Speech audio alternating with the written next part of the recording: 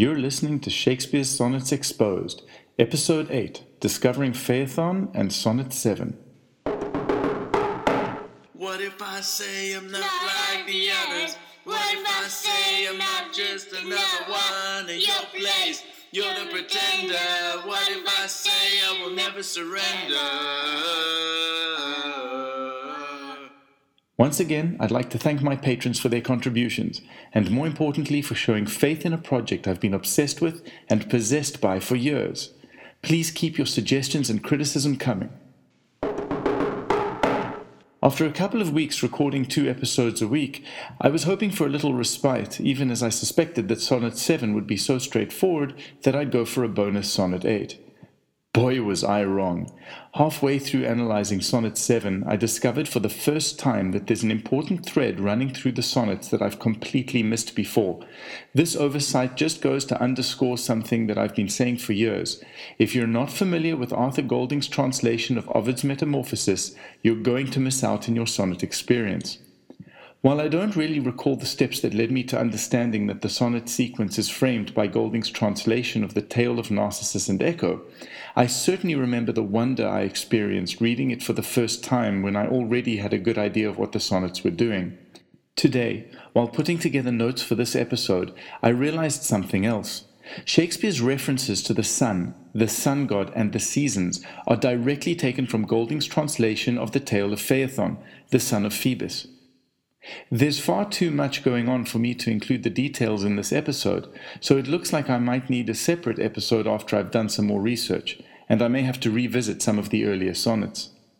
For those of you who are interested, and I warmly recommend this book to all Shakespeare scholars, Arthur Golding's translation of Ovid's Metamorphosis was published in 1904 as Shakespeare's Ovid, and is available for free from the Open Library.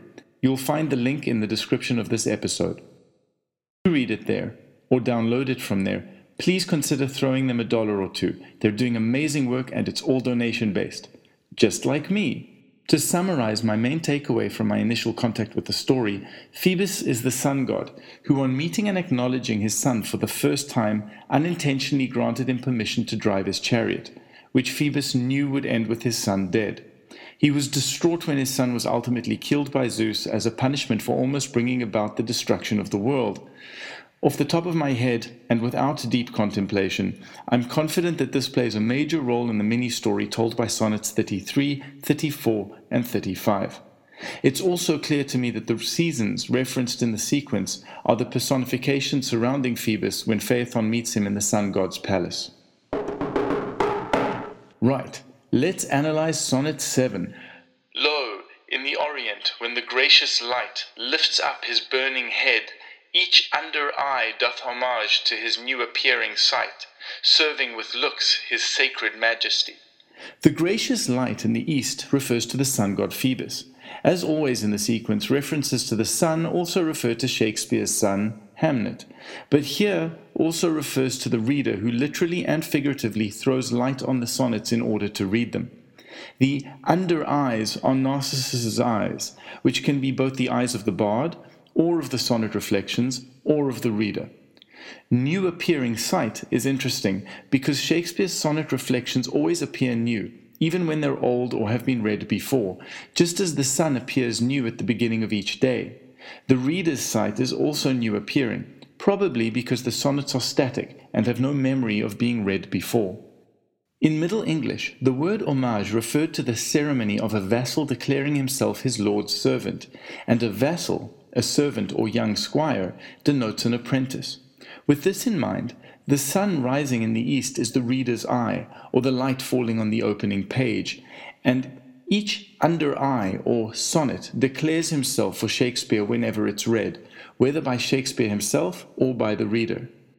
Each sonnet does homage to the memory of Shakespeare's son, Hamnet, who appears anew in each one. From the other side of the sonnet looking glass, when the gracious light of the reader lifts up the burning head of the sonnet, each reader's eye reading the sonnet is declaring itself the sonnet's servant, or at the very least subjecting itself to the ideas of each sonnet during the act of reading. Either way, serving with looks is very important. Neither Shakespeare, nor the sonnets, nor the reader are served if the sonnets are not read. And having climbed the steep up heavenly hill, resembling strong youth in his middle age. Heavenly hill refers to the location of the spring in which Narcissus sees his reflection. I suspect here that resembling might imply reassembling. His middle age could be a number of things. Shakespeare is embedding his youth in the sonnets, as well as the memories of his son, while he is writing in his middle age. If Sonnet 7 describes the reading of the sequence, or even of a single sonnet, then the middle age might refer to the reader experiencing the middle of the sequence or the middle of the current sonnet. If my latter supposition is correct, then it's more likely that Sonnet 7 is specifically describing the act of reading Sonnet 7.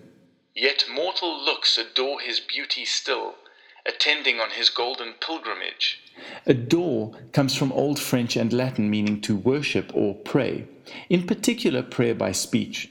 So here we see living beings worshipping beauty, which in sonnet parlance meant Shakespeare and Shakespeare's ideas and creative powers, both by reading the sonnets and by speaking their words out loud. Attending comes from the Old French attendre, and in Middle English meant to apply one's mind or efforts. Golden takes us back to Sonnet 3's "This thy golden time," Shakespeare's youth captured in the sonnets. Pilgrimage takes us back to the dedication of the sonnet sequence and Sonnet 6's departure. It refers to the sacred journey that the sonnet sequence must take after the death of Shakespeare's physical body. With all of that in mind, what we're seeing in these two lines is that reading the sonnets out loud is a form of prayer, and by praying in this way, we are applying or lending our energies to the golden pilgrimage, which is the sonnet's sacred journey through eternity. But when from highmost pitch with weary car, like feeble age he reeleth from the day, the eyes foreduteous now converted are from his low tract, and look another way. Pitch meant slope, degree, or inclination. Car refers to Phoebus's chariot. To reel connoted swaying, rocking, and being unsteady. Tract meant both track or course and a little book. All this comes together to describe the weakening of the sun towards the end of the day and the eyes no longer looking in his direction, which describes the effect of reading on the sonnets. If the reader becomes weary and looks away, or turns the page, or closes the book, the sonnets will cease to serve their master as the reader ceases to serve the sonnet. So thou thyself outgoing in thy noon, unlooked on diest, unless thou get a son. Shakespeare, at the midpoint of his life, is dying without his son to continue his legacy, or without the sonnets to replace him. Sonnet 7 is dying without a new sonnet to replace it to keep the reader's attention. The sonnet sequence is dying without a reader to play the part of the sun god. While the sonnets have been recognized and adored by scholars and fans the world over, they haven't enjoyed the same kind of mass appeal as his plays, and Shakespeare's intention for his works was always to appeal to a broad cross-section of society. It is my aim to rescue the sonnets from obscurity, from the darkness, and to that end I am producing a graphic novel adaptation, recording these podcasts, and tattooing 154 images representing the sonnets onto my body. If you haven't already, then please sign up to support me at www.patreon.com/FisherKing. And please join our community discussions on Reddit at /r/sonnetcomics with an X. Thanks for listening. What if I say I'm not like the others? What if I say I'm not just another one in your place? You're the pretender. What if I say I will never surrender?